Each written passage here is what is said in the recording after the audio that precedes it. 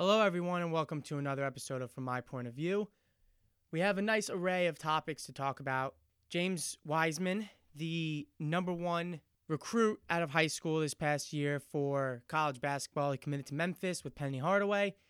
He was ruled ineligible by the NCAA,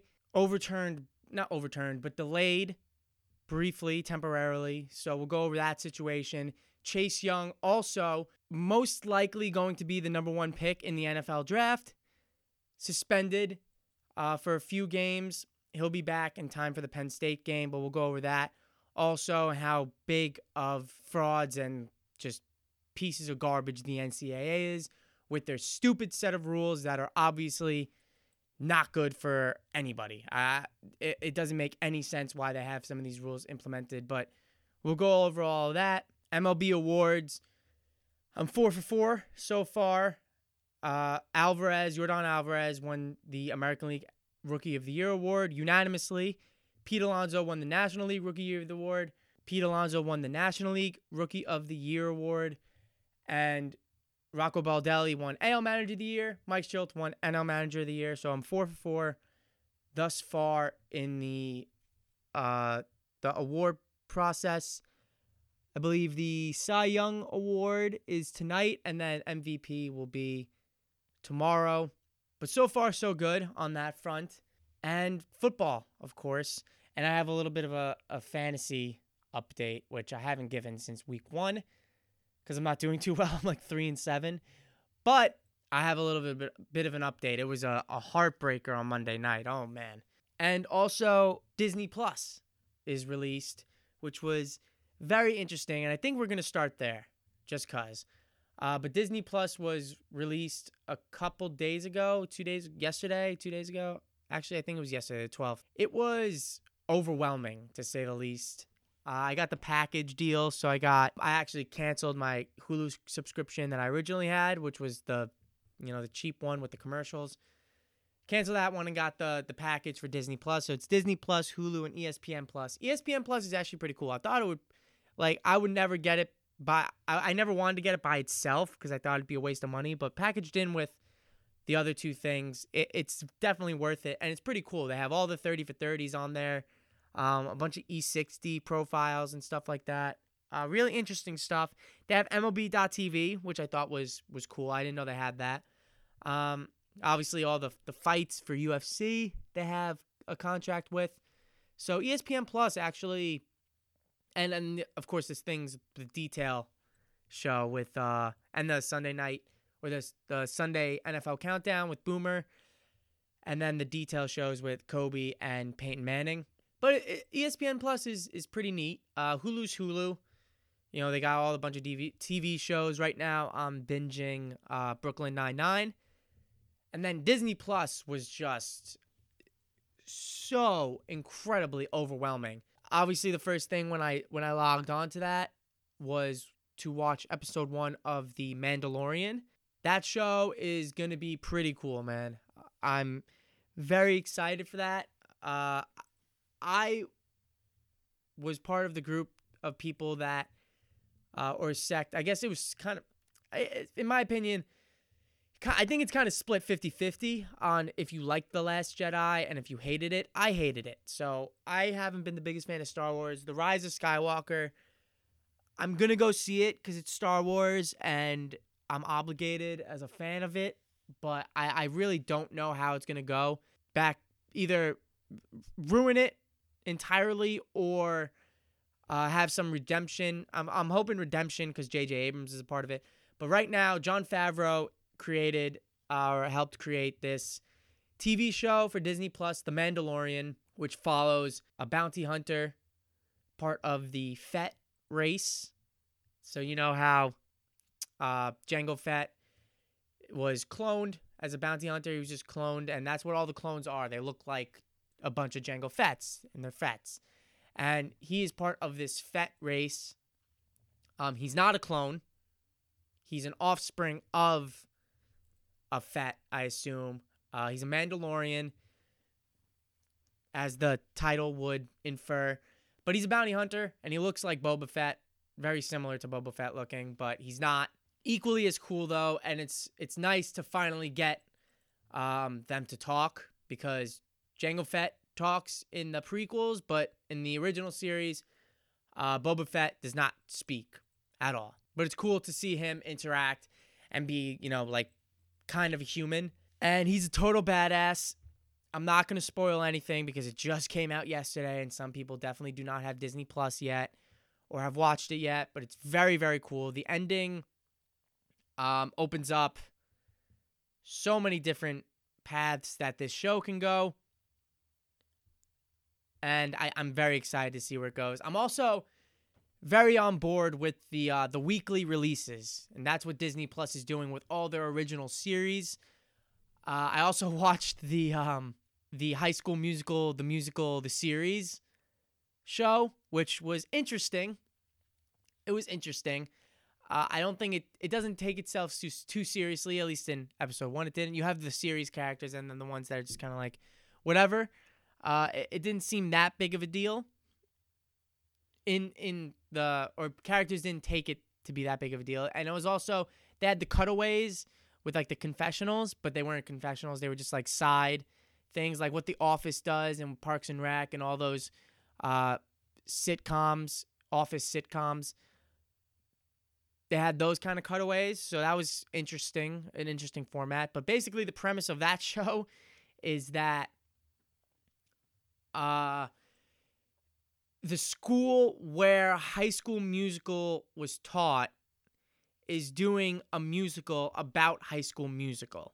So I originally thought that it took place in like the same, I guess, universe, if you want to call it that, where like Troy and Gabriella and Chad and Taylor, all those original High School Musical characters actually went to that high school and then graduated, and now this is like a new class of kids who are doing a musical about them, which would seem odd that they would do that, but it's not like that.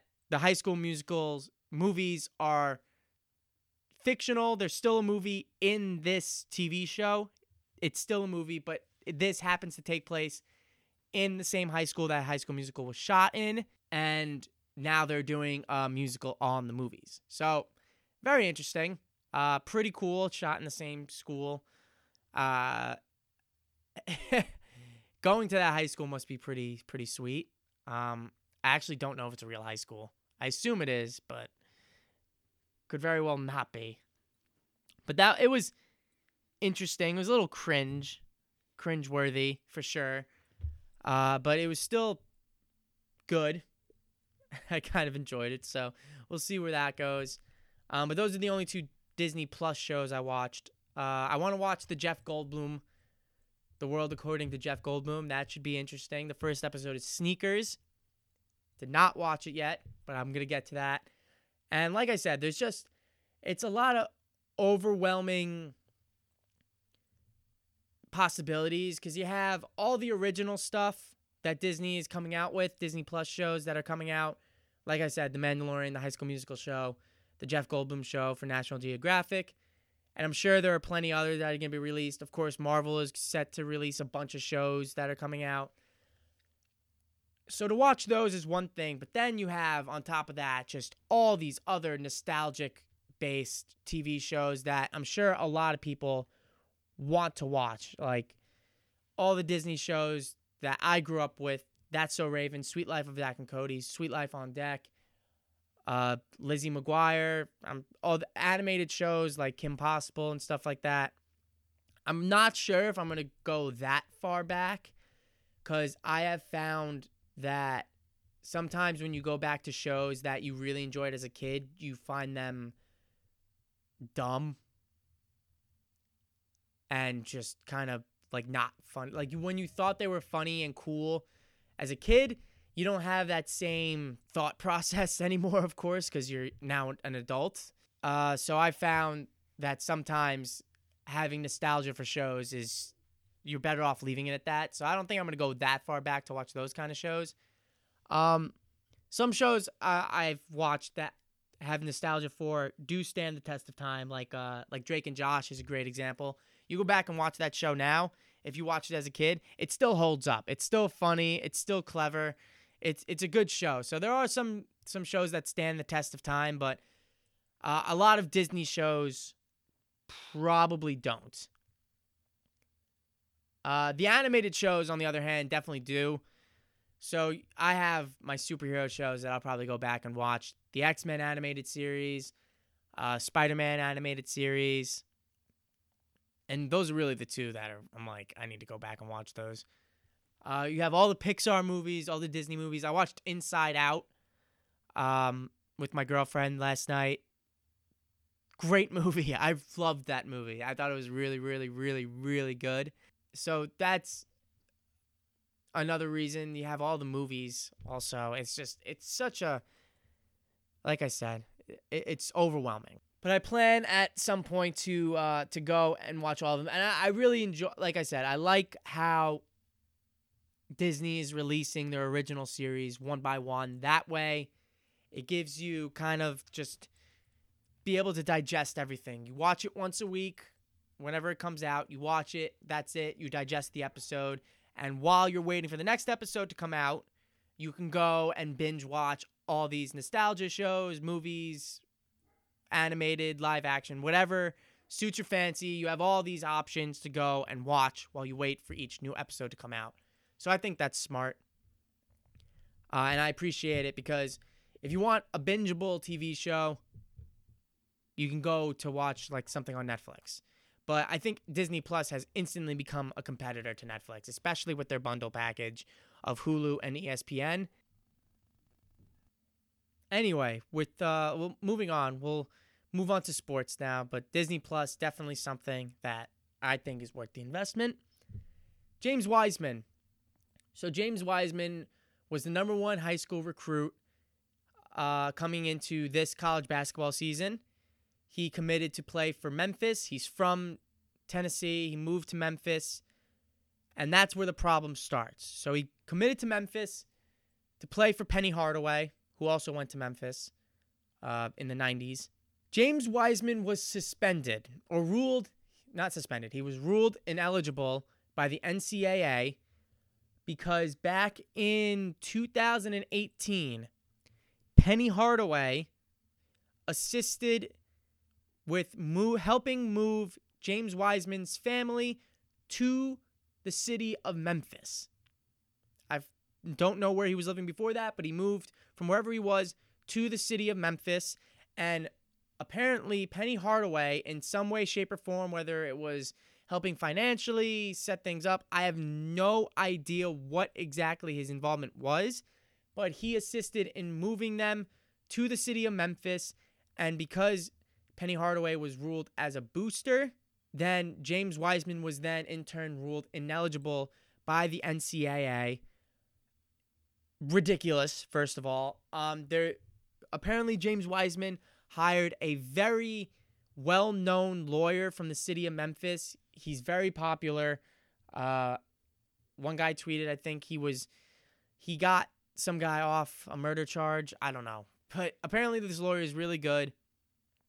And also I think Memphis University, they filed some type, I guess it said they filed a restraining order. Against what? I have no idea what a restraining order is really going to do in this case, but they filed an emergency something, and it allowed James Wiseman to play his first game. I don't know. There haven't been any updates since then, but that's what happened with James Wiseman.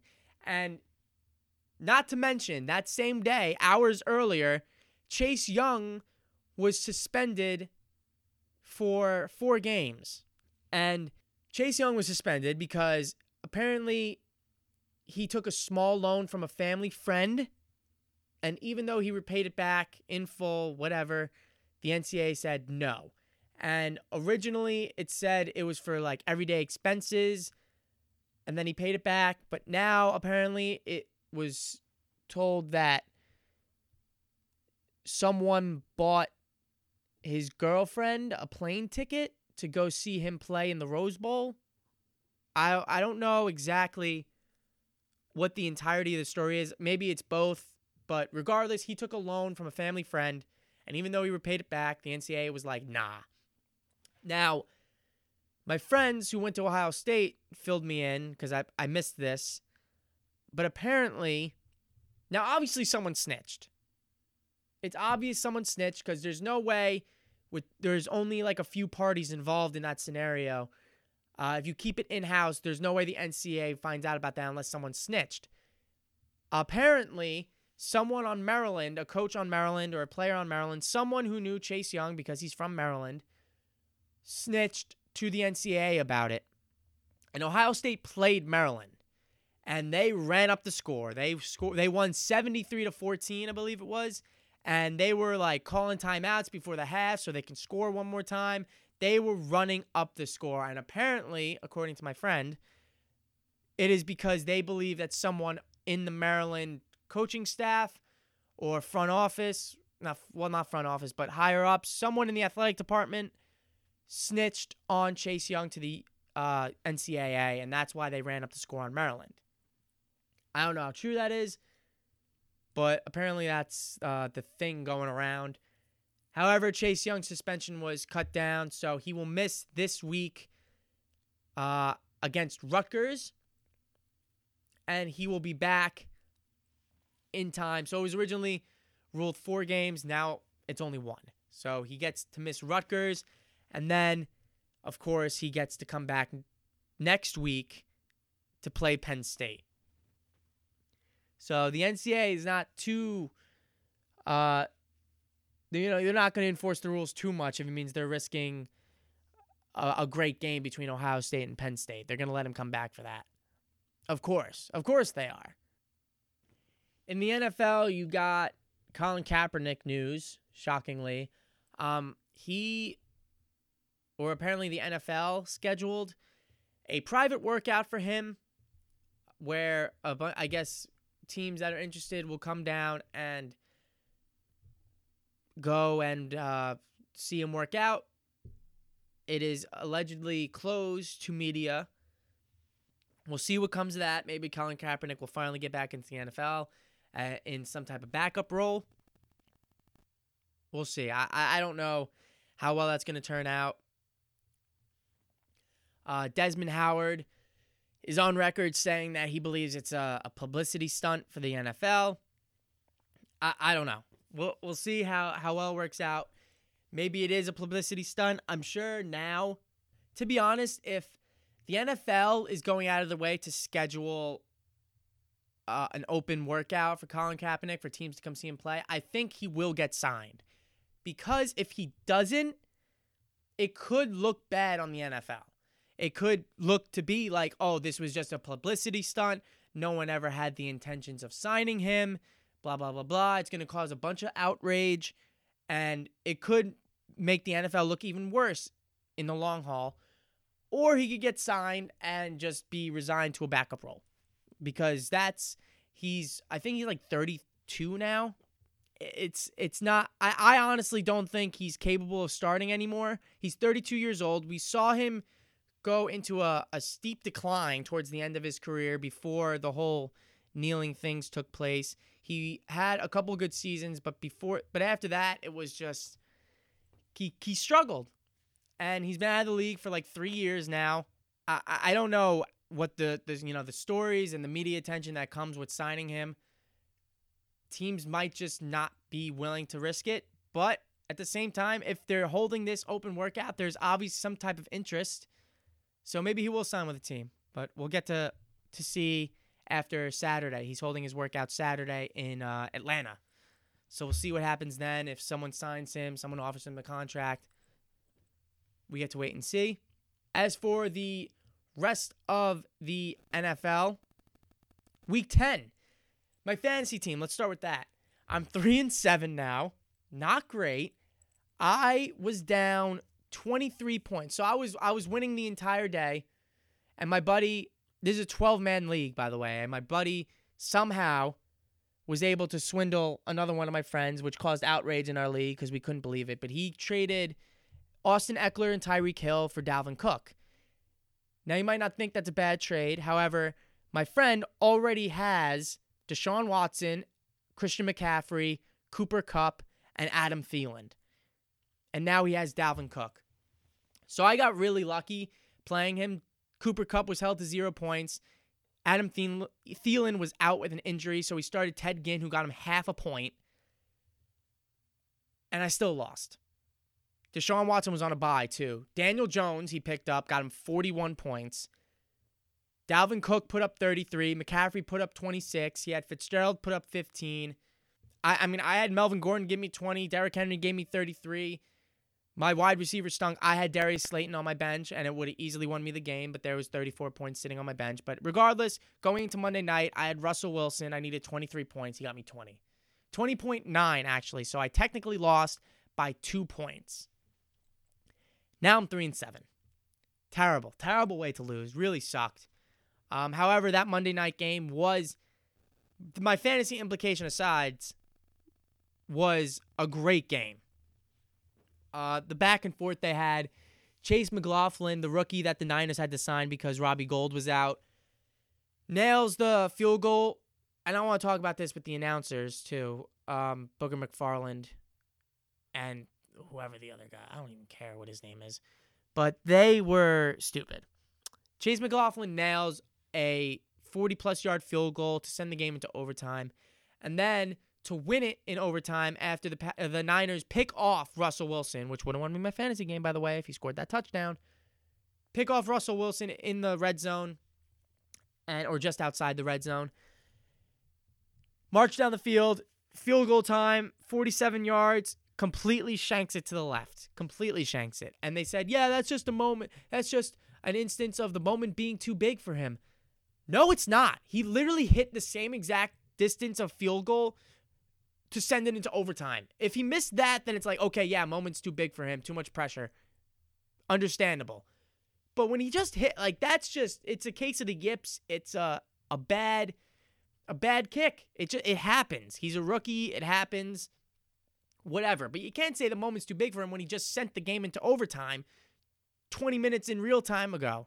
It doesn't make any sense.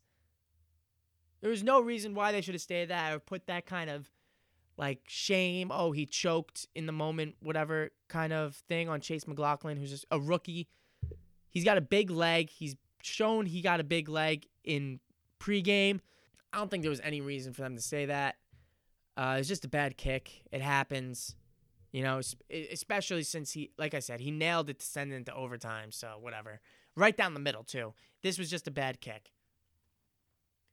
Maybe he had bad footing, whatever, who knows, but that was a great game. And then the Seahawks, of course, marched down the field and kicked the game-winning field goal to hand the Niners their first loss, 27-24. Finally, a great Monday night game between two playoff-bound teams. The Sunday night game, Kirk Cousins went into Dallas and won. The Vikings are now 7-3. The Dallas Cowboys are now 5-4. Cowboys do not look great. They have been struggling.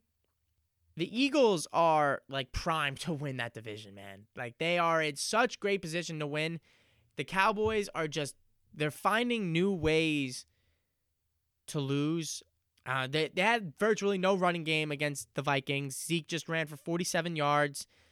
Dak was slinging it around the field, though. He threw for just short of 400 yards, 3 touchdowns. He had an interception. Amari Cooper had 11 catches for 147 yards. I mean, they've been good on offense, mostly. But the defense has to step it up. This was a defense that was highly touted coming into the season, a defense that the Cowboys were supposed to rely on to help them win a Super Bowl or go make a deep playoff run. And they have just been, I don't want to say they were pretenders yet, because they are a good defense, but sometimes they just get absolutely gashed. Steelers-Rams game was absolutely disgusting. We're working our way backwards here. I'm not going to go over every game, but there were a lot of good games this week. Steelers-Rams was gross. Defensive struggle. Each team had a defensive touchdown. Steelers come out on top, 17-12. Rams are another disappointing team this year, 5-4. The Steelers, this is their first, I would say, real win They start off 0-4 and then just kind of coasted to 4 wins against teams that were not very good. If you look at their schedule, they got spanked by the Patriots, which resulted in nothing but misery. Big Ben got hurt. They lost 33-3. Then they lost to the Seahawks by 2.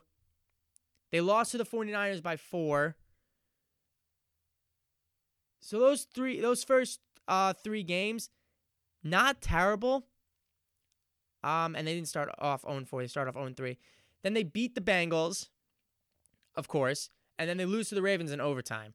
So it's not like they've been getting spanked, but they did lose. So they did lose to good teams, but their wins have come against lackluster opponents. This is their first, I would say, real impressive win.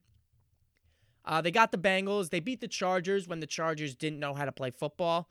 They beat the Dolphins. Then they beat the Colts last week, which was impressive. Although they had help from Adam Vinatieri. And then this week they beat the Rams, which is, I would say, is their first. That and the Colts last week. So 2 back-to-back, impressive wins. And I think it's time to start taking the Steelers' defense seriously because they are the real deal. They've kind of reverted back to young Ben Roethlisberger kind of Steelers where they rely on the defense to really get them over the hump and win games and then on the offensive side, you have a couple of weapons, but the QB is mostly a game manager. Right before Ben turned the Steelers into a heavy offense, they were known as a defensive team. Same as where the Ravens, where they both played, they had defensive struggles in their games. Kind of seems that way now, especially with the acquisition of Minkah Fitzpatrick, who's been nothing but a lightning rod defensively for them. He's made play after play after play, game after game after game since acquiring him. So he's been a huge boost for them. They have the Browns next on Thursday Night Football. Packers, Panthers. We had the first snow game of the year in Lambeau. The Packers, the Panthers were great, but they had a questionable call. There was, I forgot, I think it was early in the fourth, where the Panthers scored, and instead of kicking it to making it a 7-point game, they went for 2 to make it a 2 field goal game. I don't understand why, but they didn't convert the 2-point conversion, so they marched down the field, 2-minute offense all the way down the field. I don't know if it was 2-minute offense, but it was late in the fourth quarter. They marched all the way down the field, and they get in position to score and win the game. Their final play is Christian McCaffrey getting stuffed at the goal line as time expires. But even if they had scored that touchdown, they would have to convert the 2-point conversion. So it was a very tight game. Kyle Allen, I think, is the real deal. At least right now he is. I don't know how he'll go after this season, but he's been nothing but excellent for the Panthers. They're now 5-4, and Green Bay is 8-2, but the Panthers are looking pretty good. Kyle Allen's their quarterback for the rest of the season as Cam Newton went on IR. But they have some questions to face this offseason for sure. Do you stick with Kyle Allen or do you go back to Cam? And honestly, I think it depends how they finish up this season. They have the Falcons next, then the Saints, Redskins, Falcons again, Seahawks, Colts, and Saints to end the season. So a kind of a difficult schedule considering the Falcons just beat the Saints, which was gross, but a division-heavy end to the season. For the Panthers, Dolphins got their second win of the year, 16-12 over the Colts. The Colts have problems now because if Brissett doesn't come back soon, they can probably kiss their playoff hopes goodbye because Brian Hoyer is not the answer. The Bucs win their first home game since Week 13 of last year. They haven't had a home game since Week 3, so they've been on the road for 7 weeks. Or 6 weeks, technically. 6 weeks. So good for the Bucs for breaking that drought. The Jets beat the Giants in the garbage bowl. Unfortunate. The Giants' defense really is that bad, and there's really no other way of getting around it. Daniel Jones threw for 4 touchdowns. He looked pretty good. Jamal Adams had a very mean strip sack against Daniel Jones, ran it for a touchdown. He grabbed the ball and then shoved him away and sprinted back to the end zone for a touchdown. It was assault. It was really bad. But Jones, 26 of 40, 308 yards, 4 touchdowns. Darnold, 19 of 30, 230 yards, and a touchdown. So Darnold, not great, even against that Giants defense. But Danny Jones had a nice day. Darius Slayton, as I mentioned, was on my bench. He had 10 catches, 121 yards, and 2 touchdowns, 34 points on my bench. I hate myself. Saquon Barkley, he's tweaked his ankle, I think, but he did not do well, and that was a problem. Saints-Falcons, disgusting that the Falcons held the Saints to 9 points. This is the third game this year where the Saints have failed to score a touchdown. The first was week 1, where Drew Brees got injured against the Rams. The second was the game against the Cowboys, where they won with Teddy Bridgewater, and they won with 5 field goals or whatever it was. And now this one was the third game. So pretty gross, especially against the Falcons, who have been nothing but awful. This doesn't change the Falcons' fate. They're going to get a top 5 pick probably. Dan Quinn's going to get fired at the end of the year. Probably the most shocking game, and the last one we'll get to, is the Chiefs-Titans. The Titans won, which is, like I said, shocking. They get to 500 at 5-5. The Chiefs are now 6-4. Patrick Mahomes throwing for over 400 yards and 3 touchdowns, but the Chiefs defense, I mean, the Titans won this game with Tannehill throwing, was 13-19 for 181 yards. He had 2 touchdowns, including the game-winning one, but it was tough. I mean, the Chiefs defense is not good. The first few weeks you saw them and they were like, wow, maybe the Chiefs defense isn't that bad. But no, they're still bad. They still do not have a good defense. Derrick Henry had 23 carries for 188 yards and 2 touchdowns. He was phenomenal, including he had like a 60-yard run for a touchdown. He was great. Tyreek Hill had 11 catches, 157 yards, and a touchdown. So Ryan Tannehill, short of that game-winning drive he put together, didn't do much. So the Chiefs' defense, needs some work. I think they would have really benefited from just going balls to the wall and trading for Jalen Ramsey, but the Rams beat them to it, I guess. Moving on to a couple of other things I want to talk about before we wrap up. There are a handful of movies I want to see. November is actually pretty heavy on the movies. Jojo Rabbit, which I guess was limited release. I thought it came out in October, but it was, I guess, a limited release in October. Is out now. I have to see it. The Lighthouse, by the way, very odd movie. I didn't write a blog about it, but I'll talk about it here briefly. Very odd movie. Very Greek mythology, allusion to that. Heavy on that. Robert Pattinson and Willem Dafoe were excellent.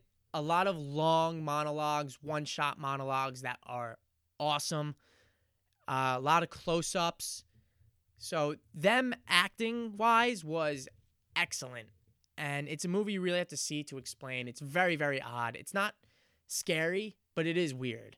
It's definitely weird. But it's one of those artistic movies. You're not going to see The Lighthouse for the plot, put it that way. There's also this movie Parasite. It's a Korean movie, but it is a movie that has gotten nothing but praise. So I kind of want to go see that also. Motherless Brooklyn I'd like to see at some point. That's Willem Dafoe again with Edward Norton. I think it's Willem Dafoe. Yeah, with Edward Norton. Midway, Knives Out, Doctor Sleep. There's a lot. I don't think I'm going to get to a lot of them, unfortunately, but I'll try. Another thing in regards to my blog, I haven't been writing a lot. I'm going to try and get back into that. There is a thing that I want to try and do as the new year approaches, and that's some lists of the decade. And I know you'll probably see them a lot on social media, and it'll be popular, but I think I would go back and try and list my favorite albums of the decade and movies of the decade.